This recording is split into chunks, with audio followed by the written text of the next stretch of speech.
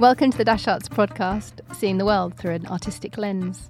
And welcome to our new project, Our Public House. Should I just go whenever? I'm Josephine Burton, Artistic Director at Dash, and we're in the middle of visiting different parts of the country to support people in writing speeches. Food, heating, transport, toiletries, the internet, light. These things we would call essential to our everyday. Yet 91% of households receiving universal credit have gone without at least one of these things in the past year. Gay won't go away if you don't say gay. It will just go into hiding like it was in the early 1900s. Issues like this are brought up to distract us from the real issues, such as economy, health, defence. Politicians should stop doing this and deal with the real issues that affect people's lives. If a drag queen reads a story to school children, they will still be the same children afterwards. We've been with female prisoners at HMP Style, activists with Citizens UK in Brighton, and young people from across Cornwall, and many more. In all of these pockets of communities, we've been hearing about what they care about, what they want to change, and what they feel is being ignored by decision makers. Housing is at the heart of people's lives. A safe place to call home is one of the most fundamental building blocks of human life. Rent control is not just about money in pockets. It's about securing safe housing as a right and giving local people the stability they need to make choices and flourish. Over 417 anti-LGBTQ+ bills have been introduced in state legislations across the US since the beginning of the year, including a ban on gender-affirming healthcare for trans youths and banning books for mentions of LGBTQ+. You may be thinking, why does this affect me? I live in the UK. Well, when the US does something, other countries have historically followed.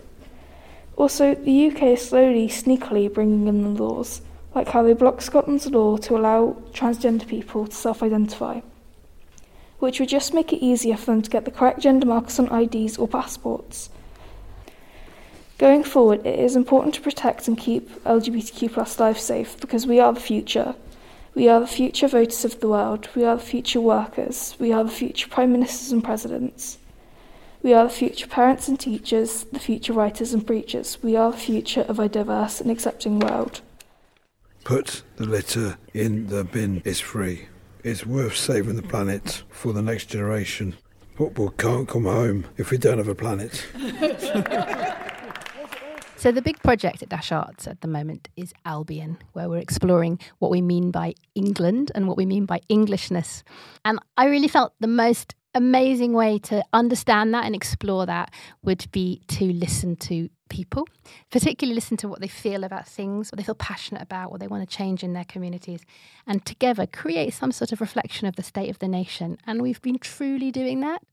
We're effectively documenting a country as it approaches the next election and creating this extraordinary picture of a country at a crossroads. Maybe we're just all doomed. That might be what you're thinking, where your heads are at. And to be honest, you could be right.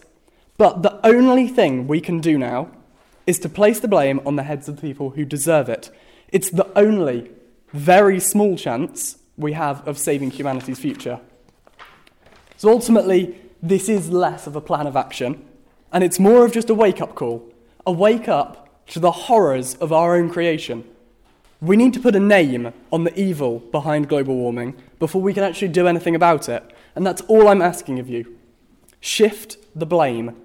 Stop looking at what you're doing, and look at the billionaires. Look at the corporations. Look at the heads of state and the furious industries. That's all I'm asking of you, to look. The end of the world isn't your fault. It's theirs. I'm in UK for the last 22 years. Carries behind me experience of a qualified nurse. I have gone through lots of ups and downs. If I can change anything, I would like to spread peace, love, and harmony throughout the world. We have teamed up with some wonderful academics from the University of Birmingham and the University of East Anglia who truly believe that we all have the ability to speak passionately and clearly and eloquently about the things that we believe in, but we don't necessarily have the tools. And together we have built a workshop structure that do that. One of the academics is Alan Finlayson, who is a political theorist and scientist. He's the Professor of Political and Social Theory at the University of East Anglia, and he has been co-leading the workshops with me. Our podcast producer, Marie, caught up with him during a lunch break at one of our recent workshops to unpack more about his interest in rhetoric. So as an academic, I have a strong research interest in rhetoric and in political speech, in the history of the ways in which people have thought about how to make the best speeches and be persuasive and of their relationship to politics, and in analysing contemporary political speeches and how they work, and thinking about whether they work in ways that are good or bad, both in themselves and good and bad for democracy, for the kind of politics and the kind of challenges we face. But out of that has come an interest in teaching people how to do it, which is actually where the first rhetoricians were back in ancient Greece. They began as people who said they could teach others how to make arguments in law courts and in political spaces. So there's a strong connection between studying and learning about how political speeches work and the teaching of them. So I've been teaching to students in my own university at University of East Anglia, and then slowly began to develop with colleagues some ways of teaching that to students outside of the classroom, but in the university, and so they could take part in speech events and speech competitions. And we've done speech training at music festivals and with school kids. This project is a follow-on, working with other academics and talking to speechwriters and just thinking generally about the state of political speech in the present day. As part of that project, we bumped into Dash Arts, as it were. In fact, they were next to us in a tent at Latitude Festival, also thinking about political speech. So we had conversations for a long time and thought, well, how could we do something together where their understanding of performance and theatre and staging and involving people in theatre in that way would interact with teaching people to be rhetoricians and give speeches that are powerful, persuasive, but also hopefully true. Right, because that word rhetoric, I've heard it used more negatively than positively, as I have done in this project. Yeah, generally the term is used in a disparaging way, isn't it? When we say something is rhetoric, there's an implication that you're saying it's mere rhetoric, that it's kind of empty words maybe, or verbose, over-the-top words, or words without meaning or substance. That's always been there since the invention of the term, a sense that is it really rigorous and proper speech, like philosophers or scientists or theologians or something? Is it just hot air? But the flip side of that is that it's also a necessary part of public and political life. People don't always spontaneously or naturally agree about what should be done or what shouldn't be done. How do we resolve that? Well, we could have a fight. Somebody could buy everybody's support with money. We could bribe people. You could threaten people in some other way. Or you can have some kind of verbal dispute, an argument in a parliament or in a TV studio or wherever it might be. And if you're going to do that, then you're going to have people who are doing rhetoric, trying to find ways to present their argument and to present their case in a way that persuades others to share it. And that's how people reach agreement. It's also how people can be motivated to support and act in the name of particular causes. If you want people to fight in a war, or if you want people to give to a charity, you want people to understand the cause and feel motivated, moved by it. Seems to me there's nothing intrinsically wrong with any of those situations. Of course, people can do that in ways that are unfair or that involve lying or distorting. And of course, you can do speeches that just try to ramp up people's emotions and scare them or frighten them. But from my point of view, that's all the more reason why people should know about rhetoric. Because to know when that's what's happening and be able to judge between rhetoric that is just manipulative and rhetoric that is trying to help understanding and help things be intelligent to people and help them make decisions. Do you find that when you're in an argument with your wife, this skill set is helpful to you? Firstly, where did you hear that I have arguments with my wife? That seems like a question that is designed to trap me in the first place. That's a good... I would say... well, no. That's because rhetoric isn't necessarily about personal encounters and exchanges, right? It's partly there for when we're making arguments or trying to explain things to larger audiences that we don't know everything about them, and they might be quite diverse, and we're trying to find the forms of communication that can bring people together and can help people see things. I suppose you could say when you are arguing with your partner, if you're just trying to explain your point of view, at some level you're doing rhetoric. You're trying to find a way that makes it clear, makes something clear to somebody else. And that means, at its best, not just trying to force them verbally or through shouting to see things the way you see them, but also thinking about how things look to somebody else. I would say that's the key thing about rhetoric. That, you know, the first sort of proposition of the rhetoricians is that you need to adapt your arguments to your audience.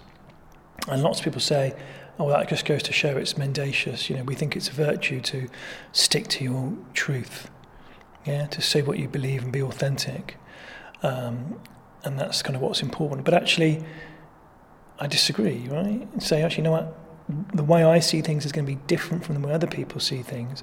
Can I understand how they see things, and how might I step outside myself and change my argument or explanation in a way that makes it clearer to them? That isn't giving up on what I believe, but it is recognising that other people have other things going on in their life, see other things and don't see other things, and finding some way to reach a common ground and a common agreement. So that's important for politics, obviously. It's also important for teaching. I do that. The essence of teaching is trying to find out what is it that someone else doesn't know so that you can explain it to them. And maybe it's also important for personal relationships, including marriages, that you stop at some point and go, right, what is it that somebody can't see? What are they seeing that I can't see? How can we find a way to reach some kind of common understanding? So there is a long history of speechwriting, and few know more about that than Henriette van der Blom, who is a lecturer in ancient history at the University of Birmingham and our other academic partner. Obviously today we've got television, we've got other kinds of electronic media, but in the ancient world you had speech if you were trying to reach a mass audience. You could also write on a stone tablet or bronze tablet, but then only the people who could read could actually understand it. So if you wanted to reach a huge group and potentially partially literate group, then you would have to use speech. And we know that this happened. We've got ancient sources from Greece and Rome who tell us about it, but we also actually have the speeches that they delivered. Sometimes these speeches were written down after delivery because they could memorize the speeches and deliver them in a way that not very many modern people could do unless they have a teleprompter. But we're actually able to read those speeches. And what is so fascinating is that the things that they thought would make an impact with their audience is something that still makes an impact with our audiences. Aristotle, the Greek philosopher from Athens, had one perspective on why that was. And one of the things that he talks about is the appeals, the three appeals to the audience. And one is ethos, so the appeal from the character of the speaker.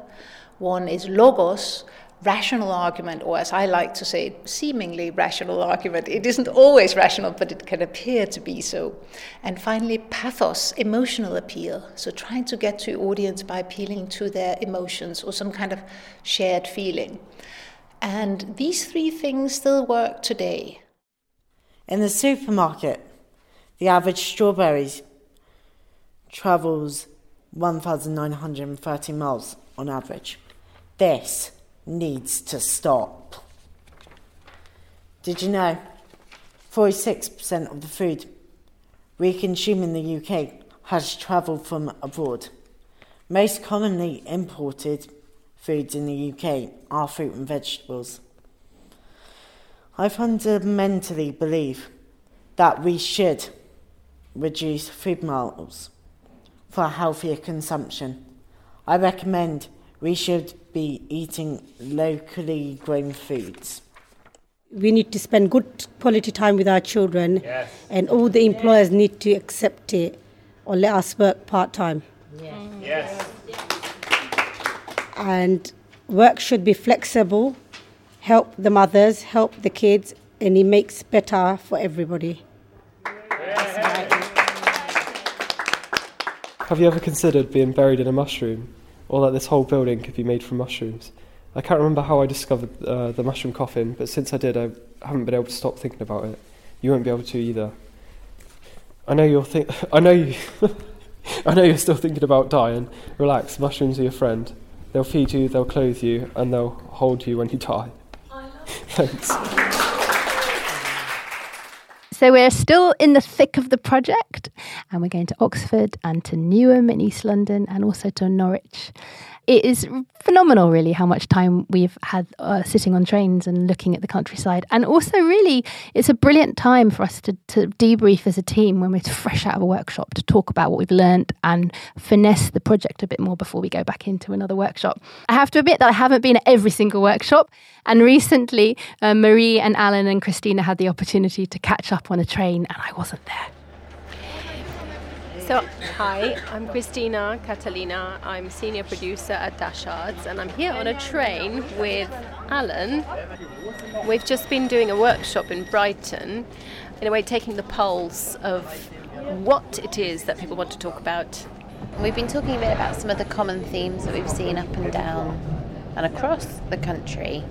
I've noticed, a real theme has been mental health provision being cut, mental health services, and how that's affected people all over the place. And that's been across the board, really, from quite distinct groups like people in prison to young people to people, adults from all sorts of backgrounds. The other big theme, I think, has been the cost of living rising, which really has then affected so many other services. A lot of the other themes as well, I think, have come from the cost of living. And yeah, that's one of the things that's been super interesting and kind of surprising for me, I suppose, that it's turned out to be quite a good way of finding out where people are at politically.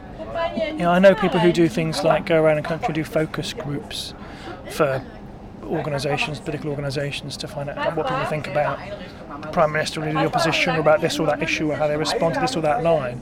So their job is to kind of take the pulse of people when it comes to politics. But actually this way, you used the phrase take the pulse, didn't you?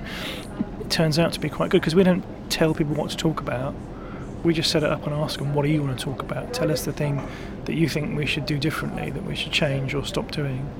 And people come up with whatever it is. And as you say, there are an awful lot of concerns about stress and mental health and the lack of medical support for that, or support in schools for young people, but also the difficulty of paying the bills. I think a lot of, specifically housing, has come up quite a lot. How that's becoming ever more unaffordable, people concerned for themselves or for their family members. So really some very core, politicians blandly call bread and butter issues, but it is basic healthcare, basic psychological well-being, and somewhere to keep the rain off your head. People are bringing those things up and talking quite eloquently about the situation in their locality, how that's playing out with their family and friends, and what they think, quite persuasively, I would say, can be done about it.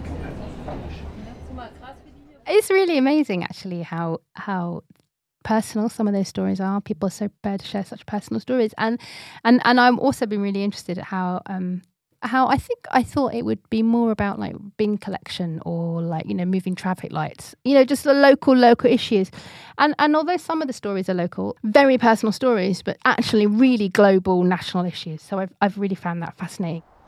The UK education system is fixated on exam results and therefore does little to teach the skills that are needed in changing the world. Without an understanding of how society functions, of how power operates, young people are pushed to the margins, left to watch the decline of the world they will inherit. We need to put young people in the driving seat. We need to enhance the ability of our future leaders to act now. If we don't enable them to have a seat at the table of power, they'll remain on the menu.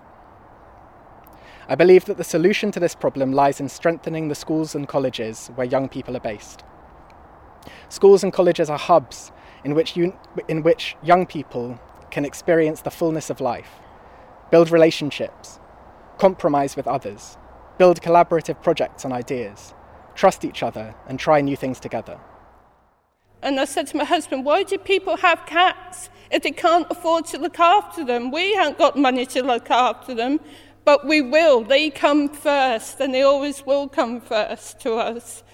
So basically, we're looking after our cats, and we're looking after everyone's cats, and it makes me happy, and it makes them happy. So anyone who has an animal, if you can't afford to look after them, then don't have animals if you can't afford them.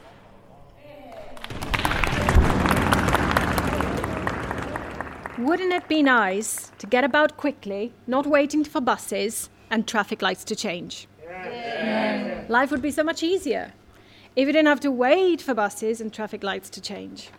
Once, though, I saw someone cross the road and a car was coming and nearly knocked her. I had to pull her back. She had started crossing when the green man was there, but then ran out of time as the lights changed too quickly. You might say that it isn't very important. You might say, get a life. But it is important. A terrible accident will hold up traffic to affect everyone. So, I say, better traffic management. It's essential. Yes. Sort out traffic lights. Sort out bus services. Sort out... Sort out Alan's handwriting. Yeah. Sort out safety. Sort out safety. Safety. Road, better traffic. Sorted. Sorted. Sorted. Yeah. Sorted. I'm going to sort of sit with all of these extraordinary speeches and ideas and re-listen to the audio recordings and to read the transcripts and start to navigate my way to creating a piece of theatre inspired and effectively co-created by the communities. And in order to do that, I'm going to be working with the wonderful writer and director, Jude Christian. She and I are going to kind of immerse ourselves in the material and work out how we might be able to create a play with them. I'm really thrilled to be able to work with Jude because she and I kind of crossed paths on a podcast we created at Dash Arts during the pandemic, and I so enjoyed our conversation and the ideas that she brought to the podcast. It's really when I started to think about who would be the perfect collaborator for us on our public house, she was kind of immediately came to mind. So it's lovely to have her with us. So my name is Jude Christian and I am lots of things. I am a writer and a director and a theatre maker and a dramaturg. I also recently did a law conversion degree, so I'm theoretically a kind of law student, kind of. And yeah, just sort of general person interested in the world. And what I understand my role to be on this project is a writer, but I think a writer in a very collaborative sense of sort of absorbing the material and working really, really closely with the rest of the team. And I guess thinking about the piece having a real feedback into its community. Like I think, playwriting kind of takes a variety of forms. And sometimes it's about very personal self-expression, about sort of drawing from the world and then giving your own vision back on it. And I think there's something in this that feels like it's entering into the spirit of the project and trying to continue giving a voice to all of the participants. And yeah, hopefully digesting everything that happens, bringing together something really coherent and joyful that we can put out in front of people. Yes, and then the background sound is also being provided by Joni, who is my 2-month-old daughter, who's joining the meeting in a kind of breastfeeding capacity. That's her main job, is snacking. Well, it's lovely to hear those little noises in the background, but largely also to meet her for the first time. So welcome, Joni, as well. And that's exactly how I understand your role to be on the project, Jude. So I'm glad we're in the same place. And just, I guess, a lovely bit of context, given that we're doing a podcast together, is that you and I met on a podcast because I was researching the world of the Dutch playwright Felix de Rooij, and you at the time were working on a project, a kind of Dutch-British project, and we first met talking about kind of theatre theatre making and internationalism and kind of identity and nationalism. And I so enjoyed talking to you, like nearly 3 years ago, I guess. So, what is it about our initial vision of our public house which excited you? So I think, firstly, as you said, I had such a good time talking with you on the podcast before, and I think a lot of our thoughts around theatre, as well as a lot of the conversations that we were having, felt really rich and exciting. And I think I like work which is really deeply thought and really deeply researched. Like, there was such an integrity to the process that you were talking about that wasn't about sort of saying, do you know what, I've read a couple of newspaper articles and I've had a couple of chats in the pub and I have a thesis on society that we will now just unfold on the general population. You were really talking about going and spending the time learning and listening and being ready to be surprised and to find out things that were contradictory and messy and nuanced and delicate.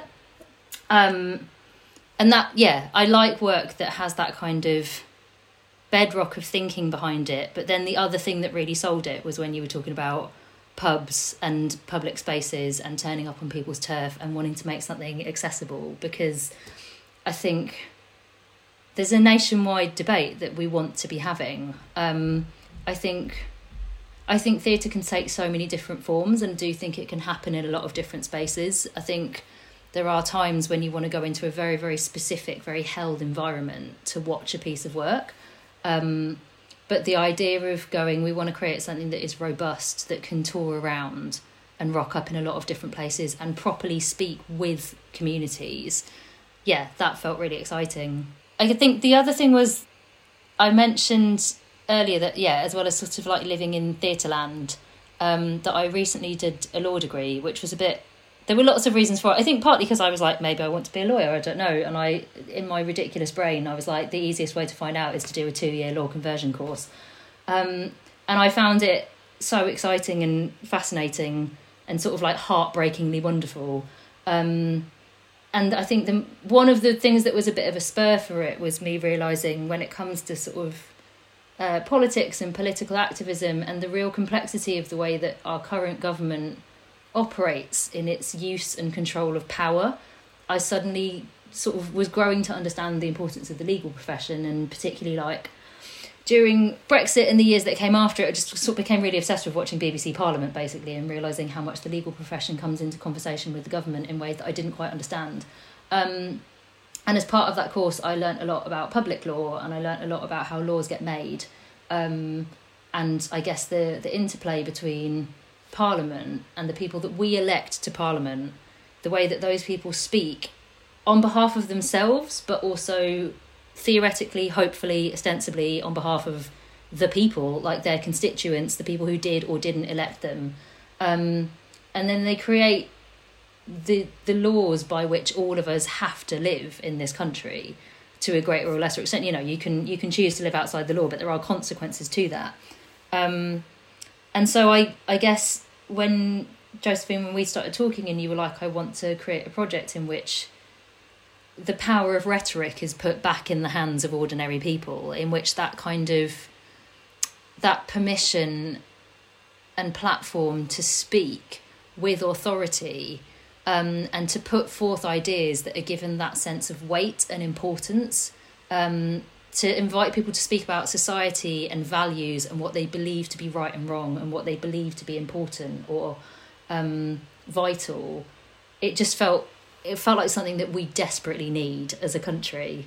And so, yeah, I was sold, basically. It's such an exciting project. Jude, I'm gonna leave you to Joni, but also because it's not the best of lines, and I'm really sorry, but I'm really looking forward to hanging out with you in person. Yeah, I can't wait to see you guys and have a big catch up, and I hope it all goes brilliantly. All right, I'll see you soon. The clean air speed of 60 mile an hour between the M1 Rotherham and M18 is totally useless. It's totally useless because if you go slower, you are in the area for a lot longer, so much more pollution. And if you go faster, you are out of the air quicker. Hold on a bit. So all they've done with this scheme is increase pollution, right? And anybody who says it's cleaning the air is probably inhaling car fumes. Are you sick of being skint? Tired of too much tax? Exhausted by extortionate energy bills? Working too much, too long and too hard for too little? What if I told you there's a simple solution that could solve it all? Burn the billionaires.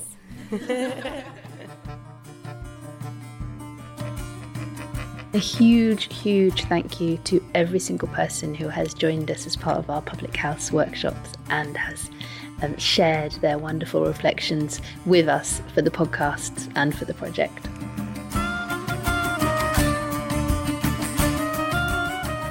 I'm really thrilled to be able to welcome at least 18 of the participants we've met from across the country, from Cornwall to Sheffield, to a couple of events in November, events that are called Speak Out. They are an opportunity to hear the voices and the speeches of our participants, but also really to sort of put that into context with some speechwriters and activists and academics and politicians who could help us understand the power of rhetoric, why we need to speak and how we can speak and who we're speaking for. There are going to be some amazingly exciting events with great conversation and some brilliant speeches, and they're happening at home in Manchester and the Tabernacle in London at the end of November. And you can find out information about who's speaking at what event on our website dasharts.org.uk. My enormous thanks to Alan and Henrietta for being phenomenal partners in crime for us at Dash Arts to really help us to unlock these extraordinary ideas, voices around the country. To our wonderful producer, Christina Catalina. To our fantastic podcast producer, Marie, who's also been travelling the country with us, capturing some of these ideas. How have you found it, Marie? It's been challenging, moving. I feel so grateful to have been let into these communities and to meet these people. I can't tell you how excited I am for the next stages and to hear some of these speeches on the stage, and also how much the participants who we've met really want to be heard, and they're so excited to be in this project. So yeah, what a wonderful thing to be involved in. Really put you on the spot.